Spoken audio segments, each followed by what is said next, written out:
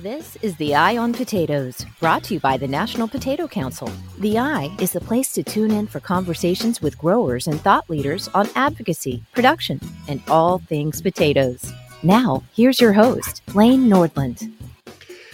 Hello, everyone, and welcome back to more conversations here on the Eye on Potatoes podcast. Lane Nordland with you, and we are approaching Potato Expo 2024. It's coming up here very, very soon, January 10th through the 11th, Austin, Texas, there in the state capital of Texas.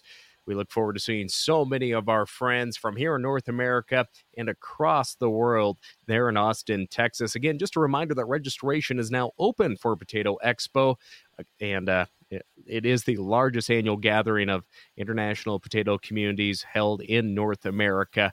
And the programming, the speakers, it's just so outstanding. You can still register, and you can also make sure and get your hotel rooms booked by just visiting potato-expo.com. Well, there is a lot of faces that attend Potato Expo every single year, and we're catching up with one of those international guests that will be joining us down in Austin here in just a few short weeks. We're joined today from the UK, Cedric Porter. He is the editor of World Potato Markets, which reports on potato and potato product prices, production, and trade. And it is read by potato professionals worldwide. And he's also a director of a UK potato farm and the vice chairman of sustainability of a sustainability charity, Linking Environment and Farming, or LEAF, and a member of the UK government's Trade and Agriculture Commission, which examines post-Brexit trade deals. Wow, that's a lot to fit into your intro there. You're a busy guy over there in the UK. But Cedric, how are things this evening over in the UK today? Yeah, no, they're good. Yeah, a busy man, but always got time for potatoes. It's actually we're having some really bad weather. We've got it's been raining very, very hard, and there's a lot of potato farmers still to lift their potatoes. Around about sort of 20-25% of potatoes unlifted, unharvested at the moment in the UK and into the rest of Europe as well. So a bad end to the season this side of the pond. How far delayed do you think a majority of those farmers are going to be this year? Well, some people are saying that it's going to be into December before they can even start harvesting again. So that's, normally by Halloween people are more or less finished. So it went in, the crop went in. It was one of the latest crops going in as well. So it's been about 3 weeks late throughout the whole season. And this is, as I say, a bad end to the season. It was a bad start to the season, although the bit in between was quite good. And, of course, your insight with your position there with World Potato Markets, I guess what are some of those key things that you've been following here as of late on the global scale? I think, the production is one of the big issues at the moment. You go back to 2-3 years ago when we had the pandemic, when there was a massive hit on demand, of course, with restaurants and things like that closing down. But it's remarkably switched, I would say. The demand for product has come back, potatoes and potato products has come racing back, and even with much, much higher prices for those finished products. And it's now we're in a sort of a crisis of supply, if you like, rather than a crisis of demand, which we had 2 or 3 years ago. And this might be this is more of a sort of fundamental issue, I think, in terms of getting the potatoes to satisfy that global demand, which is very strong, and people love potatoes and they want those potato products around the world. And Cedric, as of course I mentioned at the beginning of our program, we will be attending Potato Expo coming up there January 10th through the 11th in Austin, Texas. And also I should mention our friends at Syngenta are a proud sponsor of the Eye on Potatoes podcast. So we would just like to thank them for their continued support of the Eye on Potatoes podcast. But Cedric, you'll be attending Potato Expo here this year. How many expos have you been to over the last few years? I've been coming for 10 years, so I haven't come to all of them. And of course, we had one we missed with the pandemic. So I've been to 7 or 8, but it's my 10th anniversary, 10th year of coming to expos around the US. Wonderful start to the year, just to put the whole sort of potatoes into perspective in the year. Now, I know in the past you have been one of the featured speakers on the main stage at Expo, and you will be presenting this year in some fashions. So for our friends that are going to be attending Expo that really want to get a glimpse of potatoes on the global scale, how will they be able to connect with you or listen to some of your conversations? I'll be speaking at the Potato Business Summit on the first day, which is organised by the Potato Growers of America and of Canada. So I'll be speaking there and that first morning. That's always a really good sort of way of sort of setting up a lot of the issues, and then the conversations start flowing from there. I'm also presenting to a Potatoes USA seminar too. And of course, a lot of those conversations just happened around the aisles and over lunch and over dinner and in the bars and even the streets of Austin, Texas. I remember last time we were in Austin, there were some people just walking past, and they saw, and just passers by, and they said, "Oh, it's a potato expo! It's a potato expo! I love potatoes! I love potatoes!" So, even people who are not in the potato industry want to be at that show. No, we're looking forward to it. And Austin, of course, always rolls out the red carpet for meetings. And again, I mentioned it earlier, and I'll probably mention it a few more times. Get registered. Join us down in Austin there, January 10th through the 11th. But, we talked just briefly about how harvest is going there in the UK, and just briefly on just the conditions across the world. But, we really did see our world change market-wise with COVID-19.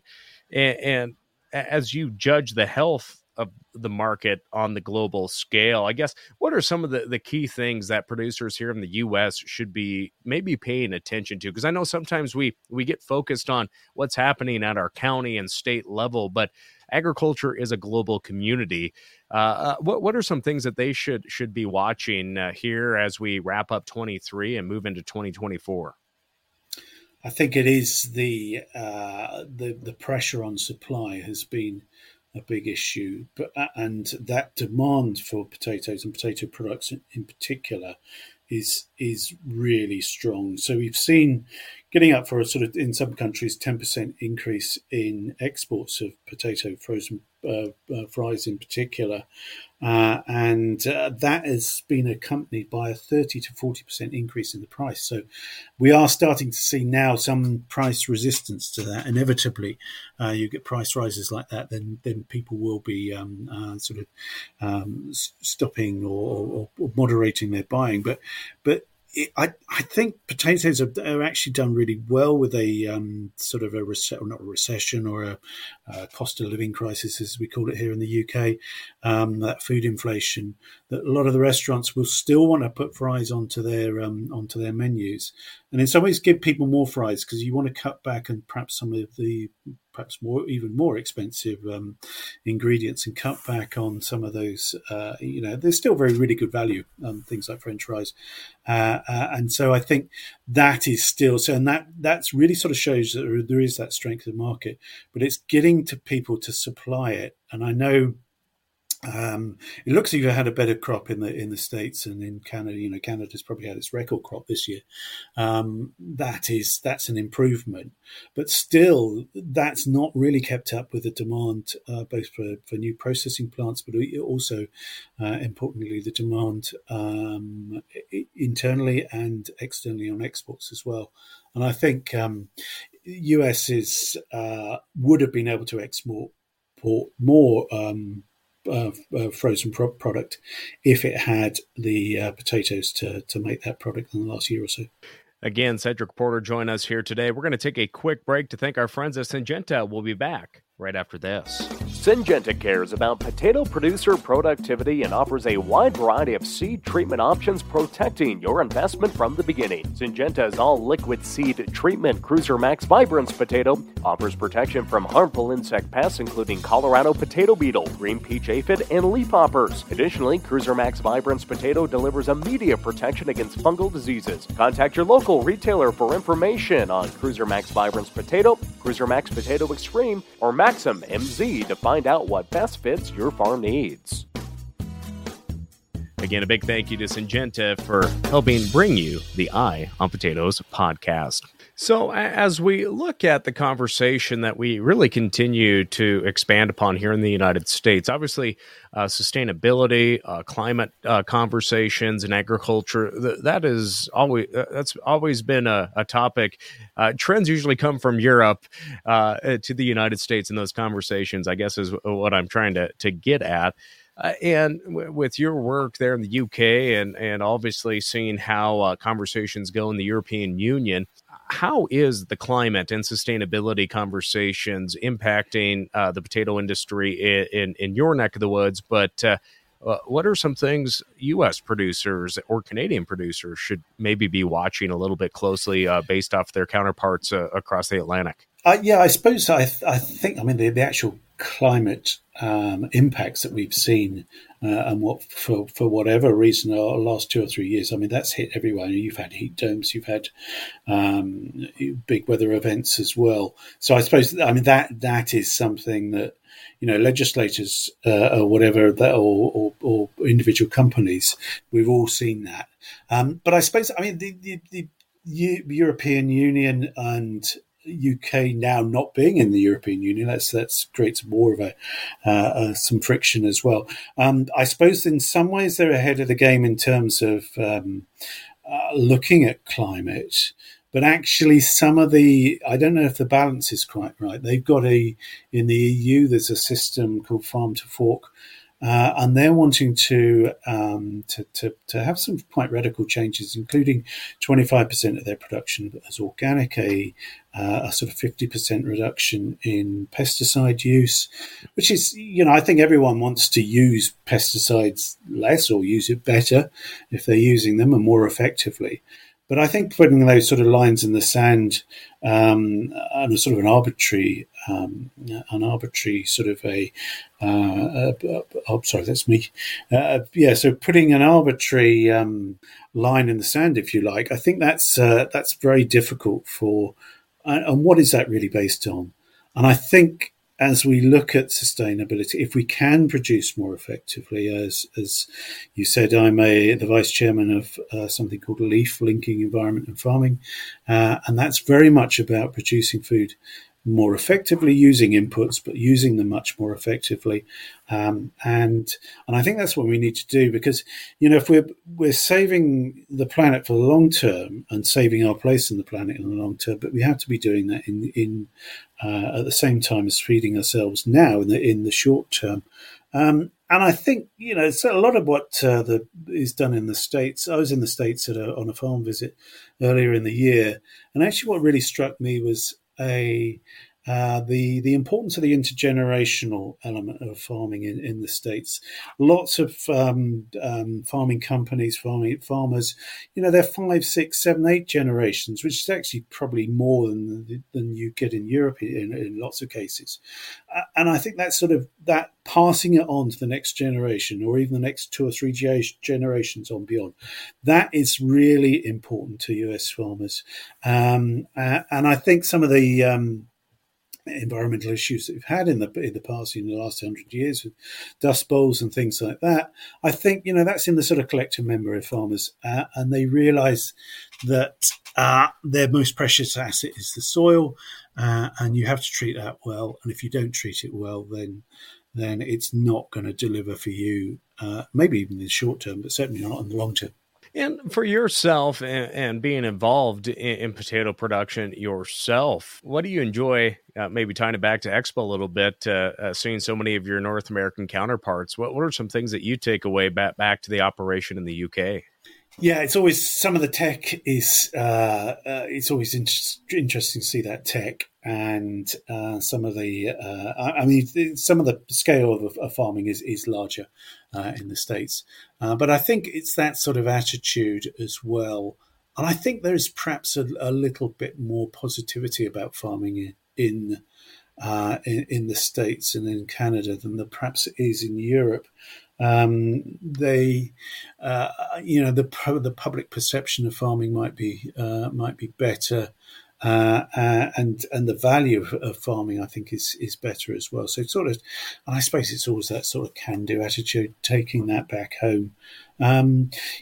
Potatoes are a fantastic product. We all love potatoes. I am a bit concerned that we're moving away from table potatoes and some of the goodness that are in those potatoes.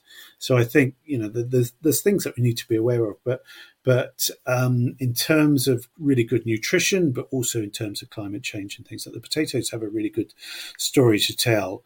And I think if we can tell that joint story, if you like, whether we're European, North American, South American, African, Asian, or whatever, I think if we can all sort of tell those stories together, we can always compete against each other. But if we can highlight the power of the potato and the joys of potatoes, then I think that's a really good message to be taking back from an international event like Expo. Obviously, Cedric, we've covered quite a bit in just this short period of time, and you will be presenting, as we mentioned, to that the first day of the Expo at the Potato Business Summit. But you'll be about for the 2 full days. What are some ways that folks that will be on the ground in Austin, how can they maybe connect with you and discuss issues on the global scale and just what you're watching there from the UK with the World Potato Market publication? Yeah, well, you should be. You'll be able to see me on the stage as well. Then just come and grab me. I always like just walking down the aisles and catching up with people, and it's a great way to do that. And many potato pals made over the years, and I think. And it's just having those sort of conversations. I always sort of find the conversations you're having at lunch. You sit down with someone or next to someone, and you just start talking about your relationship to potatoes, their relationship to potatoes, where they farm, what they do, and whatever. Those sort of conversations are great. So if you see a Brit who looks a bit a bewildered Brit wandering around with a bearded bewildered Brit, then just come and grab me and talk spuds. Overall, I guess you mentioned just being able to talk to people, look at that technology, but. This will be your 10th time coming to a Potato Expo. I guess, what are you looking forward to in particular being back there in Austin? Well, Austin is a great place anyway. I mean, there's so much to see and do, and it's nice to have a bit warmer that time of the year as well. I know everyone likes to escape from the north down to the south and warm up a bit. But it's meeting people, it's seeing the food. There's lots of great fun things as well to do within the expo. The cook-offs and all those sort of events. But and just meeting, and there's always good music in Austin. That's a given, isn't it? Yeah. Always famous for Austin city limits and fun going downtown there and hitting up all those different bars with, again, a lot of good music, a lot of culture there in Austin. And again, a lot of potatoes coming up there for Potato Expo 2024. I'm trying to get used to saying 2024. That's always a tough one when you're making that transition, and it's not even 2024 yet, and I got to say that. So at least I'm not calling it Expo 23. We already had that one, Cedric. But I'll let you get back to your evening there back home. But just any last thoughts or comments you would like to share before we join you here in a few weeks down in Austin? Yeah, I'd say if anyone hasn't been to an expo before, then really do consider it. And I think also it's not just in America. I think it's really valuable for any Europeans going as well. So if there's any Europeans out there, do consider it either this year or next year. I would say it's 2 potato pack days of seeing where the market is, seeing where the technology is, meeting up with people, and giving you a real sort of good boost for the start of the year to kick your year off in a really good way. Well, again, Cedric Porter joining us here today. He'll be joining attendees, again, as I mentioned, at Potato Expo 2024. Get registered. It's January 10th through the 11th in Austin, Texas. Visit potato-expo.com for more. Cedric, we appreciate you joining us here today. Thank you very much. I look forward to seeing you in Texas. With that, friends, we look forward to seeing all of you as well down in Austin, Texas for Potato Expo. I'm Lane Nordlund for the Eye on Potatoes podcast. We'll catch you next time. Thanks for tuning in to the National Potato Council's Eye on Potatoes podcast with host Lane Nordlund. For more information, visit nationalpotatocouncil.org and make sure to subscribe to the podcast today.